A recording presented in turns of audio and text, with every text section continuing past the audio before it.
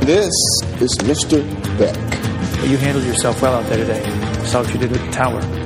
Thanks. They were born in stable orbits within black holes. Creatures formed from the primary elements: air, water, fire, earth. The science division had a technical name. We just called them elementals. Versions of them exist across our mythologies. Turns out myths are real. Like Thor. Welcome everyone to episode 80 of the Comics in Motion podcast. I am one of your hosts, Chris Phelps, and my co-host and very, very good friend is Mr. Dave Horrocks. Hi Chris, and hello to our listeners out there. Welcome to Comics in Motion. What we like to do here is we like to review movies and TV shows that are based on comic books. Myself, I'll be reviewing from the perspective of a long-time comic book reader. And I'll be reviewing from the TV and movie perspective.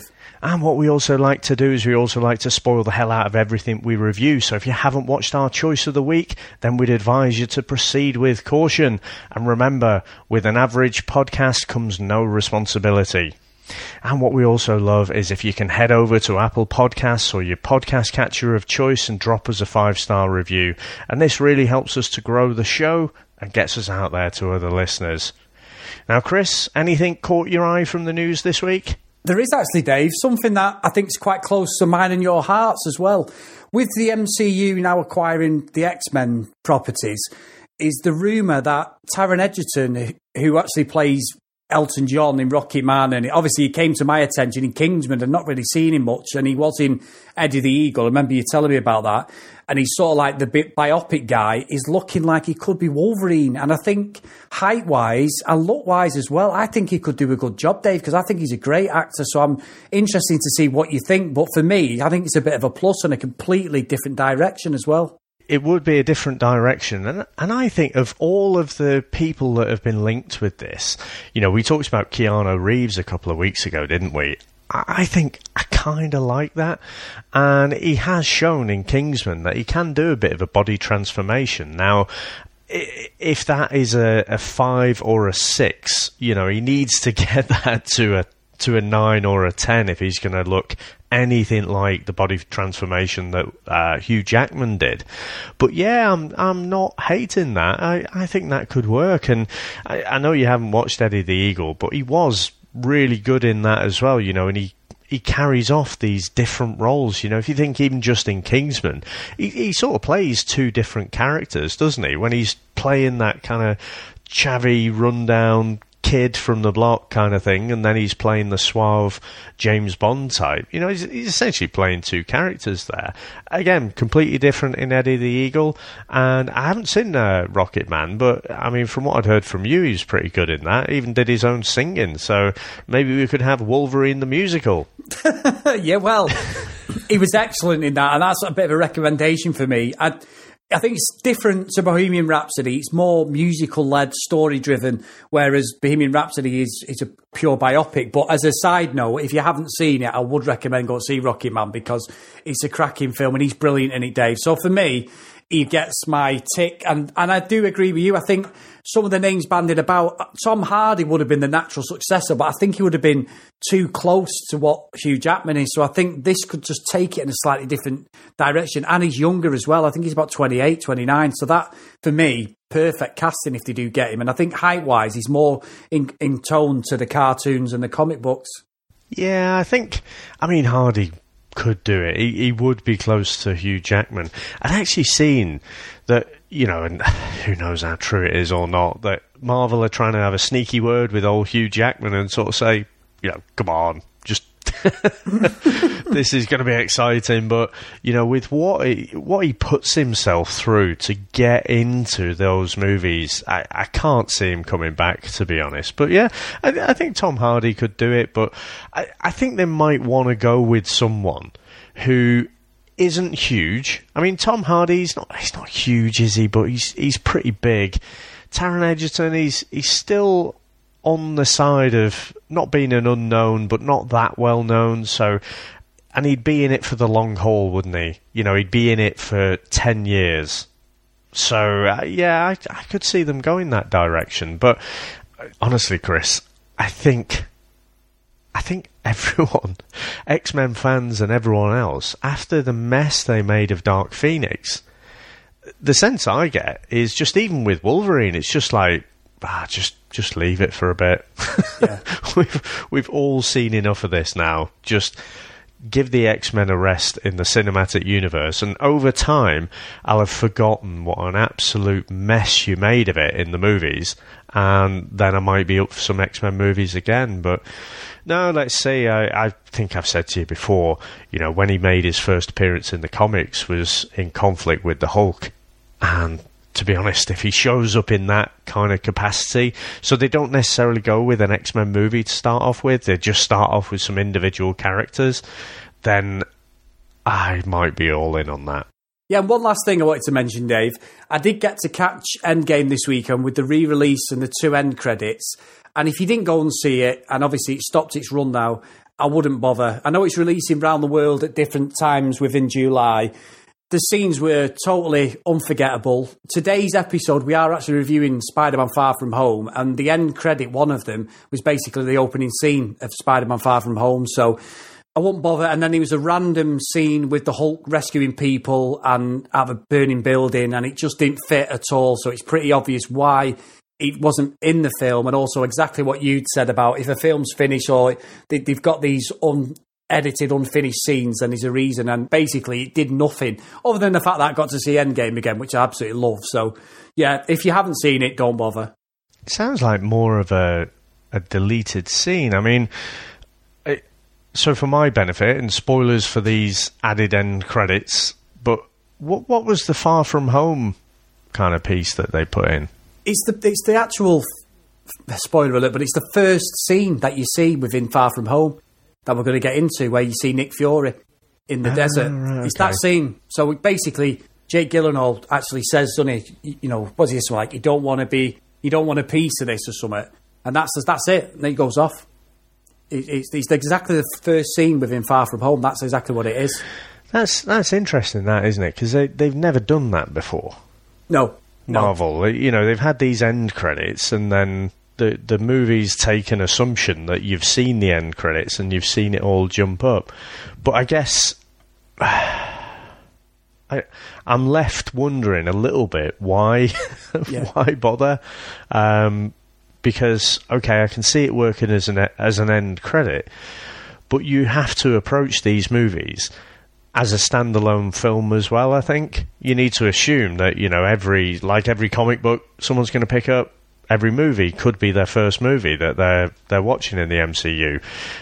And so I don't know how I feel about that. No. It'd be interesting to see if they do that again. Yeah, it was an interesting thing to go and see. Like I say, I love the film, so I'm not complaining. It was just something that he get introduced by one of the Russo brothers, and that's about it. So that's all she wrote, really. So yeah, it is what it is, I suppose, Dave. Now, obviously, Did you really say that? We'll get onto that later, guys, if you're wondering what we're talking about. But obviously, I've just alluded to, we are reviewing Spider-Man Far From Home. So, Dave, have you got any comic book background for us? I do, and so we've got to focus on Mysterio, the Master of Mysticism. Now, he made his debut in Amazing Spider-Man number 13 back in June 1964, so really one of those early Spider-Man villains. And I just have to say, brief aside, I do think Spider-Man and probably Batman as well, those are the two heroes for me who have the best villains gallery or rogues gallery out of anyone, I think. And we've seen a lot of Mysterio on the small screen. He was in the animated series, various animated cartoons that we've seen, but we've seen him in games, but this is the first time we've seen him on the big screen. Now, although he made his first appearance in that episode issue 13, they retconned it so that some aliens that Spider-Man encountered in issue 2, they kind of retconned it to say, oh, that was actually, Mysterio, and he was working for the Tinkerer at the time. So he kind of appeared in the story in continuity before he appeared, if that makes sense. Now, he's created by that famous Spider-Man team of Stan Lee and Steve Ditko. And in the comics, since the original, there have been a few Mysterios, but we're just going to focus on this one, Quentin Beck, who we see in the movie. Now, Beck worked as a stuntman, a special effects guy, and basically a failed actor in Hollywood, and saw a life of crime as being a more lucrative career choice. And after his first appearances and tangles with Spider-Man, he went on to join and be part of that original Sinister Six group, with the other five being Vulture, Dr. Octopus, Electro, Sandman, and Kraven the Hunter. And it'll be interesting if we see something like that in future movies. In particular, who we haven't seen on the big screen is Kraven the Hunter. And there's a particularly dark story called Kraven's Last Hunt with Spider-Man. I could really see that being the third installment in this, if it's going to be a trilogy. Now, a bit like some of the other characters, like Kingpin, say, he starts off as a Spider-Man villain, and then he goes off and he plays in the Daredevil universe, or comics and storylines, if you like. And again, there's a really good story for recommended reading called Guardian Devil, written by the famous Kevin Smith, of course, where Mysterio basically really messes with Daredevil and, you know, tries to send him over the edge. And so that's a really, really good story. Now, Chris, how about the movie background? Well, Dave, the production for this started around about 2016. One of the sort of talking points was how they were going to market this, because with Spider-Man dying in, spoiler guys if you haven't seen it, obviously if you listen to the podcast you know exactly what we're going to talk about, but in Infinity War he does get dusted, and obviously he again gets resurrected, again spoilers, in Endgame from this year. They weren't sure how to market it, so there was a massive sort of campaign behind the scenes how they were going to do it. They weren't sure aesthetically whether they were going to do it, or whether they were just going to promote it 2 months before, which obviously was from when Avengers Endgame come out. Again, they also didn't want to ruin the story, so they started filming around about April or May 2018. Kevin Feige also stated that they wanted a villain who had never been on film so far in the MCU, and obviously, as you've just mentioned above, Mysterio was that guy played by Jake Gyllenhaal. Now, also, which was quite interesting, they actually cast Michael Keaton again to play Vulture, but eventually they just decided to drop him from the script and the story, not because of him, just basically they didn't feel there was any need for him to be included in this film, which is quite interesting. Obviously, Marissa Tomei come back as Aunt May, and I've got to say, Dave, I've got no complaints there, because I think she's great. Nope, none here either. No, none at all. Now, it was all shot in IMAX. The whole thing was all agreed within, so that's what they were going to do. And what they decided as well is, within the film, as we get into it, there's 4 what's called elemental villains. Now, what they tried to do is they tried to give them some of the nods from the characters within the comic book world. So, for example, a couple of them was, the water one was a nod to Hydra Man, and the fire one was a nod to Molten Man. So they're not actually called that in the film. They're just called elementals within, you know, Mysterio's little game that he's playing. Not spoiling anything, but that's why there's little nods there, which is really good as well. Now, also, what they said is, and I will mention this when we actually go and review, Dave, go into it, is Kevin Feige again said that this actually wasn't the start of Phase 4, but the end of Phase 3. And I have a couple of issues with that, which we'll get into in the review, because I think that's quite an interesting thing I've pulled out there. Marketing-wise, again, because of what's happened, they released a trailer before Endgame, because I remember actually seeing this trailer for Far From Home a few months before Endgame. And then Tom Holland actually came at the end of some of the screenings of Endgame over in America and said, like, this is the trailer for Far From Home. Because obviously you knew the outcome where Spider-Man was within the MCU at that point. But it didn't give a lot away. And me and you, if you remember a few episodes back, a few months back, we speculated that, and I'd said, I think Far From Home, and you'd agreed, you said the same, you totally were with me. Was Far From Home filmed before Infinity War? But obviously it's not. But we weren't sure. I think they did just enough on the trailer just to give you that little bit of doubt. Was it before or was it after? So that was quite good. Now also, yeah, the first trailer was shown at the Sony's CCXP Brazil panel in December 2018 with Holland and Gyllenhaal in attendance. But again, the footage did not acknowledge anything to do with Infinity War or Endgame, which was quite good. Now, the second trailer set a few records. It was 135 million times it was viewed in 24 hours, and that surpassed the first Far From Home trailer. And obviously, within that time period, it was the best viewed Sony picture they've ever done. Now, it was released on June 26th, and that's when it had its world premiere in Hollywood. June the 28th, it was out in China and Japan. And then eventually it made its way over to the US, which was July the 2nd, which is obviously this week. And it's basically in IMAX and 3D. Just for a point of reference, I don't know about you, Dave, I watched it in normal 2D because I feel that now I've done IMAX in 3D, it doesn't really do much for me. And it doesn't really further the story. So I don't know what you watched it in, Dave, but 2D for me as well, same. Yeah. Unless it's something really, there's a buzz about something that you've got to see it in 3D, like the old Avatar. I'm just going to go 2D. No, exactly. Now, after this film, there's also going to be a short film entitled Peter's To-Do List, which shows Parker receiving various items for his trip that was cut from the theatrical release. Now, it's supposed to appear in the Blu-ray and DVD releases later on this year, Dave, when it goes to the whole media. So that's going to be quite interesting. It'd probably be an absolute waste of time, but it'd be something good to have a look at. Now, box office-wise, because we're reviewing it within its first week, it's difficult to predict or see what it's made. Now, early predictions, they were looking at 170 million worldwide over the first 6 days. Then they were saying it might reach 200 million, but due to the fact that Toy Story was a bit underperforming at 120 million, which 120 million, but for what Disney projected, they've now said it's going to make between 150 and 140 million, which is still not bad, Dave, but they're hoping that projection-wise across the whole world within its first week, it'll make 350 million. And just to give it a bit of perspective, Endgame made $1 billion in its first week. So, it's not going to be a complete washout. 350 million is still good. But they reckon within the first 10 days, it's possibly going to make 500 million because Spiderman, to everybody, was always one of the, like with Superman, he was like Marvel's Superman in some respects for being within the public sort of domain. It was for me, it was for you. The cartoons, everything was something that I had in my subconscious from being a kid. Pictures, everything of Spider-Man. So I think it's going to do really well.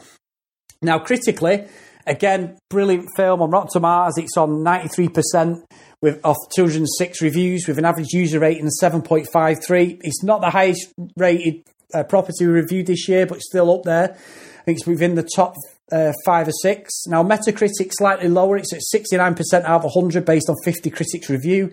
And the Cine score that I usually use as a basis, which is from the Cinema Goer, simply isn't available yet because it's only just come out. So there isn't any sort of averages or algorithms there. So I'll try and keep an eye on that, maybe drop that in the chit chat next week. But I've got a feeling it's going to be an A. So we'll see about that next week.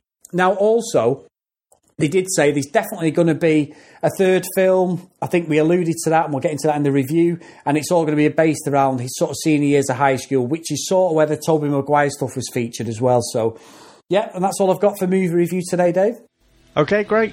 Shall we go into our review then? Let's go.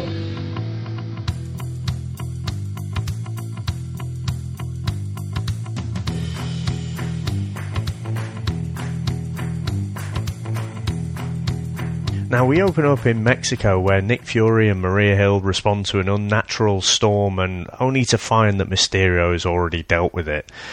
We then go and we join Peter Parker in high school and we get some explanation about what's happened to the people who'd been dusted in the Thanos snap, and they refer to it as the blip. Now, Peter and his classmates, some who were part of the blip, some who weren't, go off and they have their National Lampoon's European vacation, it seems. First stop being Vienna. And basically, Peter's wrestling. You can see the aftermath of, what had happened in Endgame, and also the aftermath of what had happened in Infinity War and Endgame. And he's obviously been hit pretty hard by, losing Tony, his mentor. And he's also wrestling with that idea of being that hero, being that Avenger, and also just wanting to be a kid and enjoy life and kind of grow up as well. So, what did you make to this opening piece, Chris? I genuinely enjoyed the opening piece of the film. The only thing I wasn't too au fait with was calling it a blip. Now, I thought the explanation of, was quite funny, where they were saying about, my younger brother's now older than me, because the ones who were in the blip didn't age for 5 years. The ones who were there, obviously, were still alive. They grew up, as in reference point, Ant-Man's daughter in Endgame. Yeah, it was quite sort of slapstick, wasn't it? Quite in tone with what we've seen within the Marvel films. You could tell he was a bit more of a younger age the way they were describing the film. But yeah, I quite enjoyed it. Just the blip thing seemed a bit cheap, to be honest, because I think everyone knew what was going on within, obviously, I know the Endgame fight, there's probably a lot of people completely oblivious, but a lot of people who disappeared were good. And then there was the only thing was a bit strange, which didn't make sense continuity-wise, was the 5 years people disappeared. There was one scene in the basketball court where they were playing basketball and it shows them dusted, and the next minute they reappear, but that's 5 years later. Well, the whole world was in complete apocalypse, wasn't it? As we saw in Endgame, so that didn't really make any sense to me. Yeah, I think the school had still carried on. It wasn't complete. It wasn't in a good state, was it? That's what we saw in Endgame. But you still have to carry on. People still need their jobs. School has to carry on. So that's the way I kind of rationalised it. Yeah, I get that. I just mean that there was a game on conveniently as a load of basketball players reappeared in the crowd. Do you understand what I mean? I thought they were the band, weren't they, or something? I thought it was the basketball game. They had a yellow. They didn't reappear in the same basketball. It was 5 years later, and I thought the band was playing there, and then maybe you I had missed some that. Basketball players. Oh right, maybe you're right. Maybe you're right. I just it wasn't a complete criticism because I really enjoyed the start of the film. I think the only thing I think's a bit off, Dave, is the relationship between Peter and MJ. I don't think she's MJ, if I'm being completely honest. I don't think she's cast is correct. Well, okay, so we'll come back to that because it's Zandana, isn't it? So she's quite well known, particularly in the younger audience. And honestly, Chris, for this whole first act, I'm not sure I'm really liking it. It seemed to me, a lot of the criticism that has been levelled at the feet of Marvel Studios is that, you're going to Disneyfy everything. And even though, Fox had made an absolute mess of the X-Men in about 50% of their attempts, it's like, if they send the X-Men back to Disney, they're just going to Disneyfy it. And I think that's been an unjust criticism. But I'm watching this whole first act and it feels a bit like a Disney movie to me. As opposed to a Marvel movie. Just the tone of it, and there were lots of things that jumped out at me as just being completely unbelievable. So when Peter's, he's appearing as Spiderman, and I've got to say, Tom Holland, I think, is fantastic. For me, he is absolutely the best Peter Parker and Spider-Man. He just plays that youthful, kind of naive character, slightly nervous. But when he goes to the back room with Aunt May, he just whips his mask off, and it's like, well, it's not as if you're in a concealed place. Like anyone could just walk in at any time, and there were lots of bits where I just thought, I know you have to show it's Tom Holland and he can't keep the mask on all the time, but they were just being so loose with it. And one of the things about Peter Parker is he does protect his identity quite fiercely in the comics, and that's to protect the people around him. And I just thought they were just taking too many chances, and I just thought the whole tone of it was like I was watching something, on the Disney Channel. And I think that leads into, what was the original MJ? What's her name? Kirsten Dunst. I don't know if I bought her as well. In the comics, MJ's basically supposed to be a model, and I'm not sure I'm buying Kirsten Dunst as that character. I didn't particularly like her in that original Raimi Spider-Man, but I don't know. It's just a different take, isn't it, on that character? And she's playing that slightly awkward teenager. So. I don't know, I didn't have any problems with her, other than just the whole tone of it just felt overly Disneyfied to me. You know what, I think I can't really disagree with it there. I think the two teachers that take them to Europe, they are funny. Both of them are quite funny, and they have a bit of like banter about it, and I hate saying banter, so apologies, but they have that sort of laugh and jokes, and they were sort of like the slapstick of it. the one for me who stole the first part of the film is Holland's fantastic. Without a doubt, he drags his film through. But I thought Ned was just class. Some of the stuff he said. The fact that he was like, this is two American boys, bachelors, we're on tour. By the end of the flight, he's like, hiya, babe, hiya, baby. And then he's all loved up. Peter's got an allergy to perfume. He ends up next to that guy, doesn't he? And that other guy's trying it on with MJ. And it was just, I can sort of get it. I think maybe because he's been portrayed as 16, they've tried to go down a slightly different route. And I must say, Dave, there's some references to a program Jordan, my daughter, used to watch, was High School Musical. It felt in times, I think you're right, to be fair, as I'm thinking about it, it's slightly that way in orientated, but there was quite a few bits where I was laughing. Me and Sam went and watched it, and we were genuinely laughing at some of the daft bits that were going on. The only thing I'd say about the first bit, there was no build-up to this thing in Venice appearing in the water. So we get the character, the water character, and obviously then we do get the first point of reference with Mysterio, and we'd had they alluded to that Peter didn't want to take his suit, but Aunt May put it in.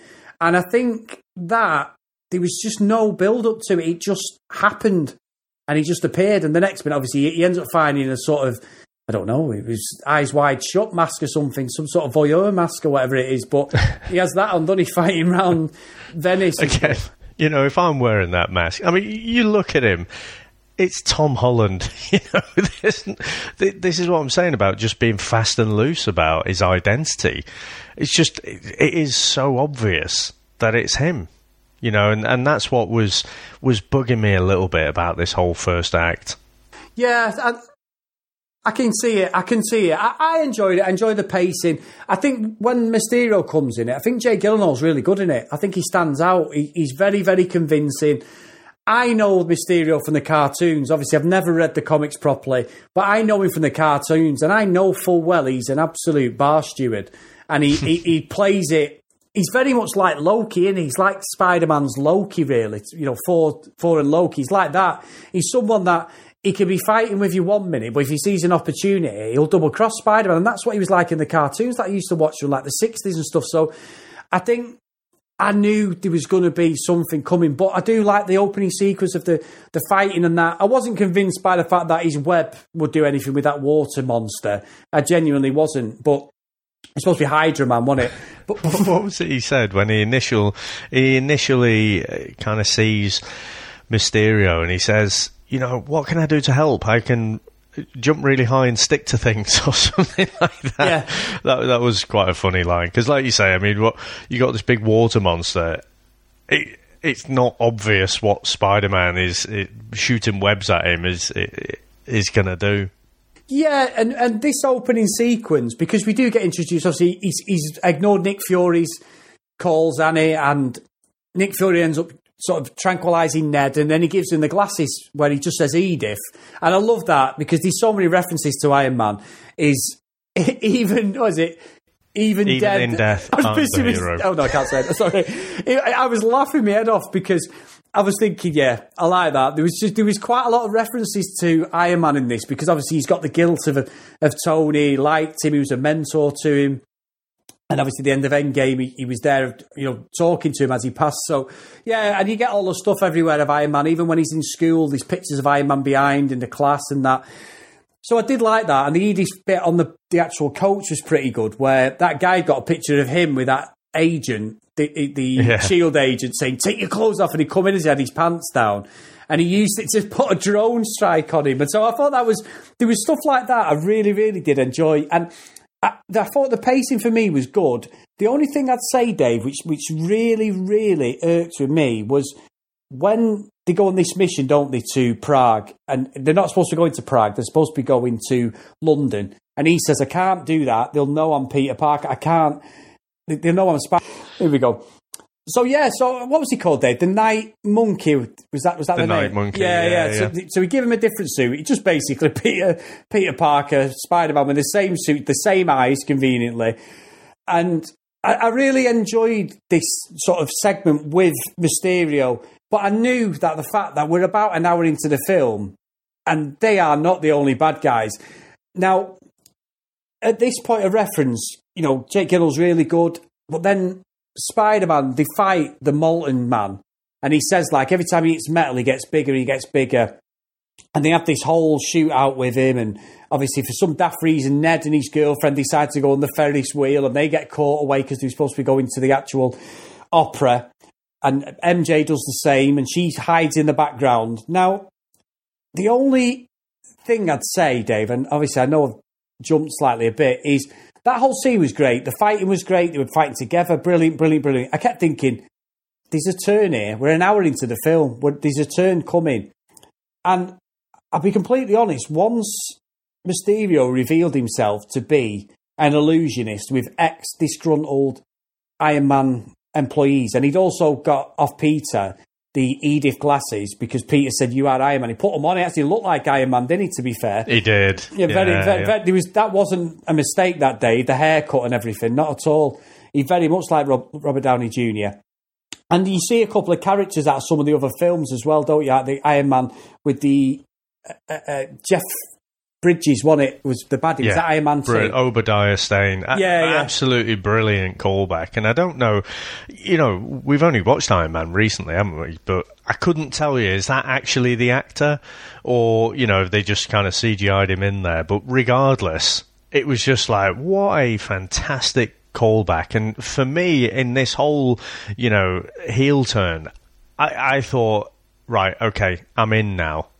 So again, up until that point, you kind of know something's going to happen. But in the back of my mind, they've given us this misdirection. It's like, is Mysterio from a different universe? And just quick side, he does say that he's from, he does say this is the Earth 616. And the 616 universe is what they call it in the comics as well. So he says he's from a different universe, and so I'm thinking, I wonder if this is a good Mysterio. And I know he's done a little bit of this in the comics as well, where he kind of pretends to be a hero. But, this chap, Jake Gyllenhaal, he's such a convincing good guy. I was kind of bought into it a little bit. But no, I think, again, Marvel's shown here how they'll knit together what they've done in the past really well. And I thought, the action sequences with that whole Molten Man, I just thought, wow, this is A quality as well. This is getting me in now. Yeah, it's funny, because I totally enjoyed the film, and the only thing I wasn't convinced with was when he revealed his hand as an illusionist and he was basically human. I was a bit gutted, to be honest, Dave. Knowing what he was in the cartoons that I used to watch, I thought, well, he's only human. It's all an illusion. It's all a stage act, isn't it? Everything he did was all effects. Yeah, they were destroying the buildings. He mentions that in the theatre and all that. And it's all about the drones. And now he's got Edith. It made it even worse, didn't it? Because they basically just did a card trick on Spider-Man and Nick Fury. And after this bit, we do get the point where, Spider-Man gets chased and stuff by Mysterio.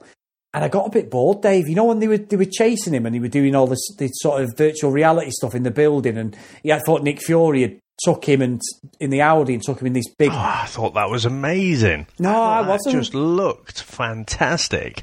I wasn't convinced. You bored by that? Not bored of that. But when he dropped off and they were chasing him and all that, I was like, after a couple of minutes, I was like, right, I get it. He's an illusionist. Come on, do so. I don't know. The CGI is fantastic. I'm not doubting the CGI, but it just seemed pretty repetitive. And I'm thinking, I knew how it was going to play out, the film, pretty much from that point. But I did enjoy it. I'm not absolutely making a mess of the film. I did enjoy it, but it just, for me, just hit a tone where I was like, oh no. I'd rather they'd revealed that at the end, because I sort of knew how it was going to play out after that. Obviously, I don't, whether you felt the same, but that's exactly how I felt. It's interesting that, isn't it? Because I guess two things.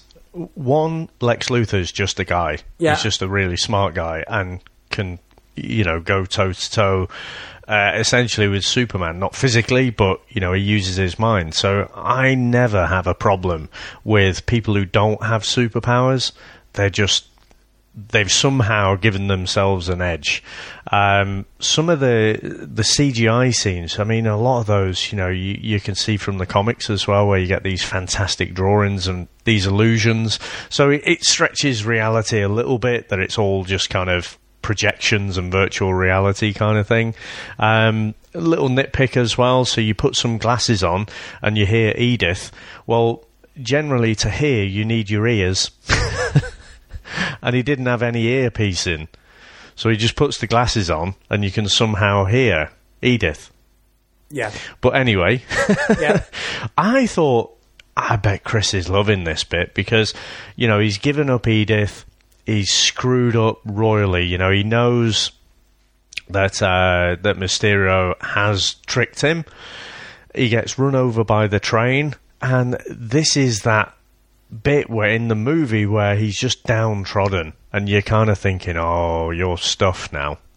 And I thought, oh, this is, grind your hero right down. I thought, oh, I bet Chris is liking this bit, but it sounds like the opposite. No, it's funny, because that whole bit when he gets hit by the train, and then Happy comes, Dave, I'm getting goosebumps now. I've got to say, the bit with Happy, when he gets Peter on the ship and rescues him, and he's in Holland with the Dutch football fans in prison, which I thought was brilliant, yeah. And he gets the Holland shirt on, I thought was ace, Dave, I'm going to have to admit this again. I'll be honest with you, and luckily Sam didn't see me. I had tears rolling down my face when he was doing the whole... when he was saying about, I can't be a hero, can't be, and Happy's like, Tony trusted you, he give you, the glass or whatever, and then he starts building the suit, and then he goes, I've got the music, and he puts on Back in Black, which is obviously Iron Man's theme music. Dave, I've got to admit it, I was gone. Completely gone. Yeah. I didn't even admit to that to Sam when we come out, and I shouldn't have been, but I was like, yeah, now he's going to kick some absolute backside now, let's go for it. So I was back in then, but there was a little lull there where I was like, no, I could see it, because I was a bit gutted really, like I say, I just wished they'd done it at the end for me and revealed that it was a bit like the Wizard of Oz. It was just a bloke behind the curtain basically with a load of fancy gadgets. I'd have bought into it a bit more. When they revealed the hand too early, I was like, no, I'm not out, but I was just like, oh, I just wanted a bit more. Yeah, I'm with you, Chris. I mean, I just as we're talking through it now, same in the cinema, same right now, I just got huge goosebumps, and I just thought it was a brilliant thing to put in there as well, and again, we are seeing this universe be handed over essentially from Iron Man and Cap. We're going to have Spider-Man, and I'm assuming there's going to be others that are going to join in there, the likes of Black Panther and stuff. But yeah, I just thought that was a brilliant callback, and again, it was that point in the movie, he's building his new suit, and I think, yeah, we're getting into our third act now. Now you've had it. Yeah, I did. I loved it, and I'll be honest with you, Dave. They go to London, and Mysterio has obviously pinpointed. He's got Peter to actually admit Annie, because he dressed up as Nick Fury. He's got Peter to give the three people he told about what was going on, that it was all an illusion and stuff like this. And we know that he's got Ned, MJ, and Ned's girlfriend. So he gets them on the Tower of London, on the London Bridge, the bridge, innit? The bridge there. And they're stuck. And this is where the whole end scene comes about, the whole end battle. And I thought it was absolutely brilliant, this. I think one thing that this film deserves credit for, and I liked the Spider-Man Homecoming, but the CGI and the way he was swinging and moving, the actual physics were fantastic. And I was all in on this end battle, I must admit, because I thought, well, he's got to do something. Because instead of calling it the Spidey sense, which I was gutted about, they just kept calling it the Peter Tinkle, didn't they? Like taking the mic. But it's just because he said to him, Happy, can you do the Peter Tinkle? And he knows he got it from Aunt May, because all the way through the film it's alluded to that Happy and Aunt May are together, and we knew that from the Avengers, and they have to admit it, don't they? But yeah, I thought the end fight was fantastic, really, really good. It had the sort of downtrodden and fighting bits where he was sort of absolutely on his backside of the Tobey Maguire first Spider-Man, which I really enjoyed, to be fair, Dave. The way he was like, he's gone, but he sort of redeems himself. So I was bought in at that point. You are right, it's my cup of tea, that. It's just the middle bit lulled for me. But again, fantastic setting. And I think the whole sequence with the sort of the droids and the way everything come down and everything was set out, and the idea of the concept of it was great. And I think it played out so much better at the end. Yeah, I agree. I thought the CGI was fantastic. I think, and again, even you go back to those very early Spider-Man comics and some of the artwork by Steve Ditko where he just shows Spider-Man being absolutely downtrodden. He's not...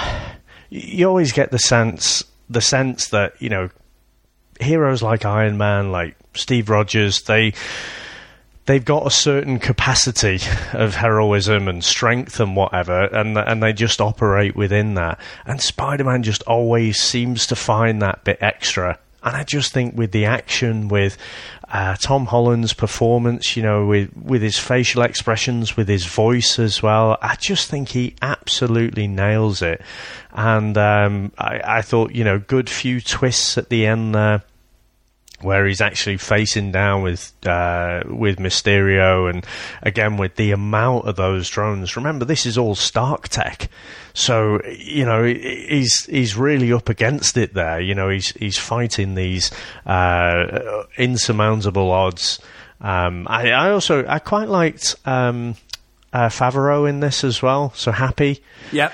I thought he played a good role, and you can see as well through the movie that there's obviously something going on between him and Aunt May, and Peter's kind of clued up to it. But yeah, no, I thought the end scene was good. I didn't actually see, that the old switcheroo where he's kind of there at the end, and he's pretending to be shot. Because we've not really seen a lot of the Peter Tingle.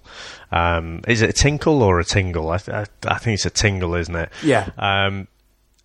But that saves him because he thinks Mysterio's down, and then he's actually it's another illusion. It's an illusion within an illusion, and so he does end up taking the bullet in the end there. And again, another Marvel villain with a lot of potential ends up getting killed off, or we think it is anyway. Yeah, exactly. But yeah, brilliant end to the film, Dave.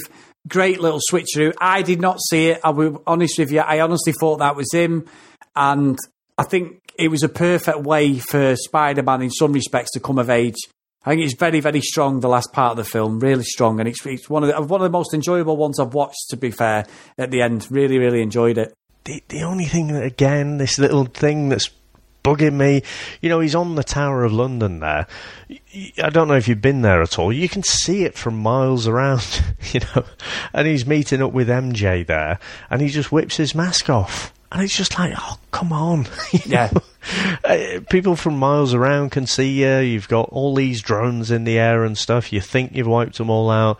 He just seemed to be a little bit fast and loose with how quickly he'd reveal his identity there. But, yeah, apart from that kept grating on me a bit, I thought it was a really good ending as well. What did you make to the end credits, or rather that first mid-credits scene? I think it was interesting. I enjoyed it. I also enjoyed the fact that we get introduced to J. Jonah Jameson. Again, it was a totally doctored video, wasn't it? It was just basically Mysterio telling everyone that he's Peter Parker eventually, because Peter's just took MJ round New York, and he picks her up for a date, and he's flew round with her, drops in the middle of sort of Times Square, and then it comes up the Daily Bugle. Now, we've never seen a Daily Bugle properly at all, have we? And J. Jonah Jameson, Dave, perfect casting again. And yeah, I thought great. He set it up nicely because he reveals he's Peter Parker, and obviously Peter goes, no, and then he grabs his face, don't he, just say, oh no. So sets it up perfectly for the third one, to be honest. Yeah, and it's J.K. Simmons, isn't it? So it's the original J. Jonah Jameson, who I think is probably the most perfect casting you can ever have to any character at any time. I guess you would probably hold up Downey Jr. as that perfect Tony Stark. But I was scratching my head, when the previous movie, when Homecoming came out, and thinking, how could you get a better casting than J.K. Simmons for J. Jonah Jameson? And the answer is clearly that Marvel think as well. It's like, nope, you can't. You can absolutely just recast the same bloke, because he is just perfect as that character. So yeah, just the look, the voice, everything. So I did get a bit of a Peter Tingle myself when that came up. But of course now, despite the fact that he's been whipping his mask off and pretty much making his identity fairly obvious to all around throughout the movie, you know, the whole world now knows he's Peter Parker.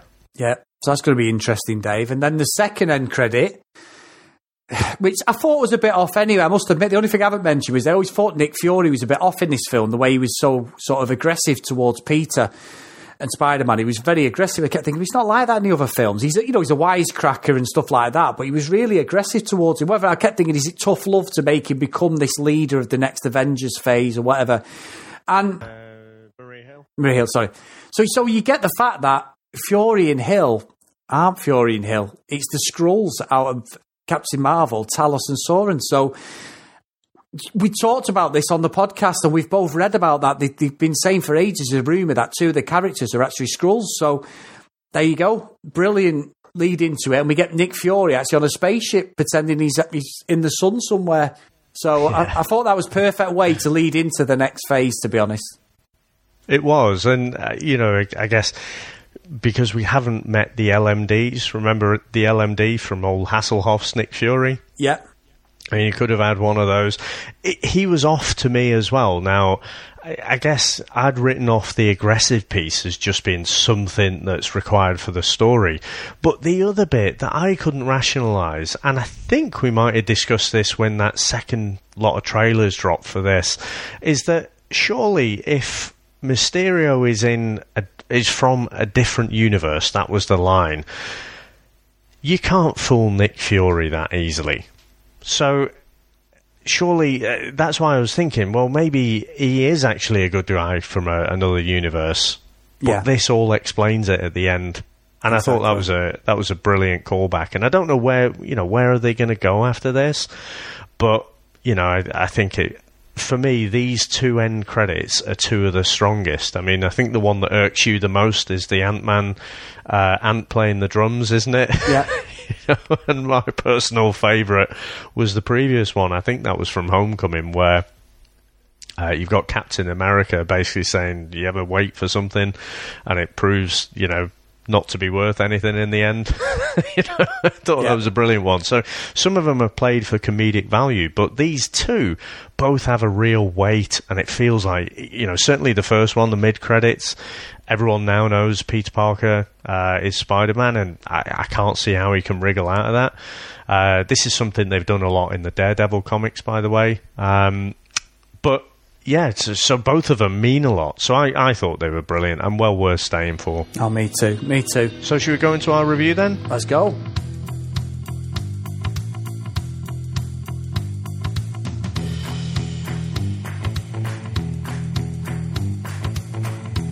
So Chris, last week, I'm pretty sure I went first, so take it away. Yep. Well, as I said, I thought it was a great film. I really like Tom Holland. I think he's fantastic Spider-Man.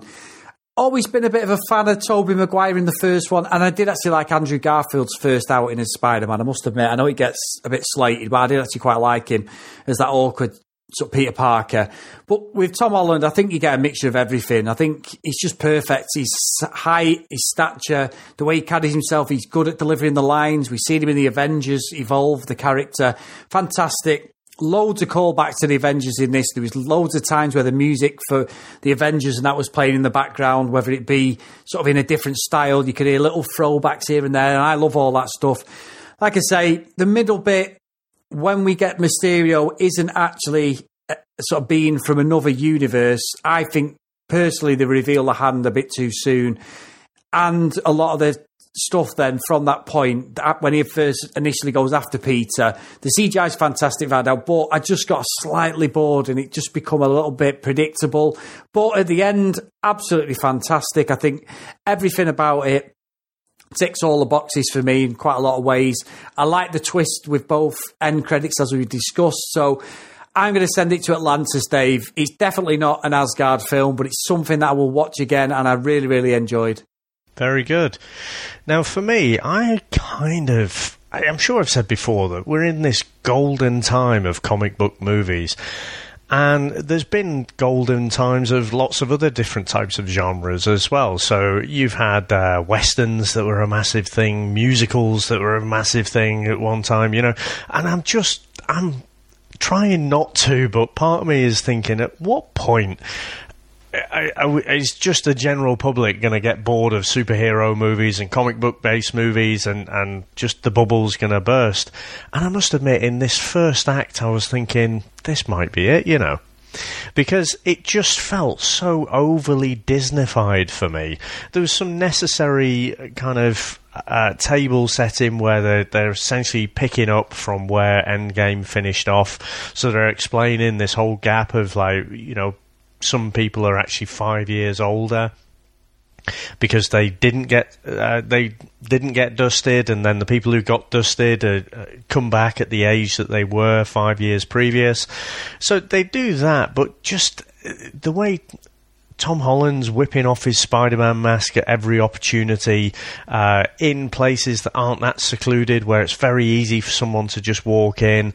Considering how closely he guards his identity, it just didn't really ring true for me, and it just all felt a little bit... You mentioned High School Musical, I think that's as close as anything, but just something that appears on the Disney Channel. When we get the turnaround, in fact, I think before we get the reveal that Mysterio is actually an ex-employee of Stark Industries, and he's actually not the good guy at all, I thought the film stepped up there from me. I thought the action was absolutely fantastic. I think the CGI, again, takes another leap up again. I think the initial battle with Mysterio, where you're just seeing all these mind-bending graphics and stuff, I thought that was absolutely brilliant. And then, you know, you get the hero, they're trodden down, and you think, how the hell are they going to do this? And then he overcomes adversity. I think that was brilliant. But it did rescue it. So from, in my opinion, a weak first act, or rather not a weak first act, but just an act that isn't really aimed at me. I think it's aimed at a much younger audience. And so after that, though, I think it really picked up. I'm going to send it to Atlantis as well. After that first act, I was thinking Hell's Kitchen, quite honestly.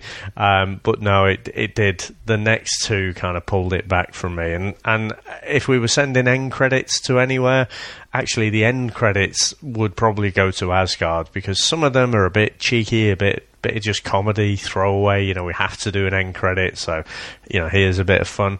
Whereas these ones really start to get us into the next phase of that MCU. Now, Chris, have you got any plugs for us? Yeah, so myself and you have been doing a great little podcast we started for a bit of fun a few weeks ago, based on us watching and critiquing and getting very, very annoyed at a show called Love Island. I'm sure it's all circulated around the world now, where a load of narcissistical people go in there and try and find love, or stay in there as long as they can until they get kicked out. It's great viewing. We're having a load of fun making this podcast. It's become a daily podcast when the show's on, so we're getting 6 episodes out per week. And if you're interested in that, and these are sort of little snippets of 20 to half an hour shows. So if you like the sound of what I've just said, then if you get onto your podcast catching app and search for the Love Island cast, we are on everything around the world, and I hope you enjoy it, because we have some great fun making it and reviewing the whole show. So Dave, what are you going to lead us out with today, my friend? I'm going to lead us out with the other plug that we've got, which is the VHS Strikes Back. So we have threatened a few times that we're going to go back to the 80s, and we're going to look at films that don't really have a comic book connection, but just great 80s and 70s and even 90s music. Basically anything that you would get on that older now kind of home video medium. So this week we've dropped Rocky 3, which absolutely such an iconic movie, and we both love going back to that as well. And next, because we've gone for movies that hit it out of the park for the first two, we're going to choose a little bit of a different film. So a little bit of a lesser known film that I have a lot of fond memories of, and Chris doesn't, because he's not seen it. Now, it's going to be interesting for us to go back and watch that, see if it stands up to my memories, and see how Chris rates watching an old sci-fi B-movie that was made in 1986, watching it now in 2019. So that's going to be a little bit of a different one. That's an explicit podcast as well, but we have a lot of fun doing that. Now, Chris, how are you going to lead us out? So thanks for that, Dave, as always. And in the words of Happy Hogan, I'm in love with Spider-Man's aunt. See you next time.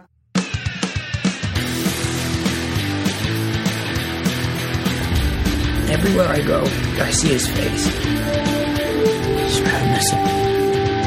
Yeah, I miss him too. I don't think Tony would have done what he did if he didn't know that you were going to be here after he was gone.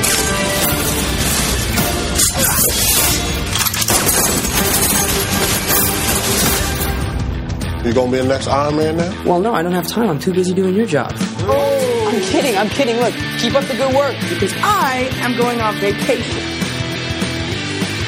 I need a suit. Suit? You take care of the suit. I'll take care of the music.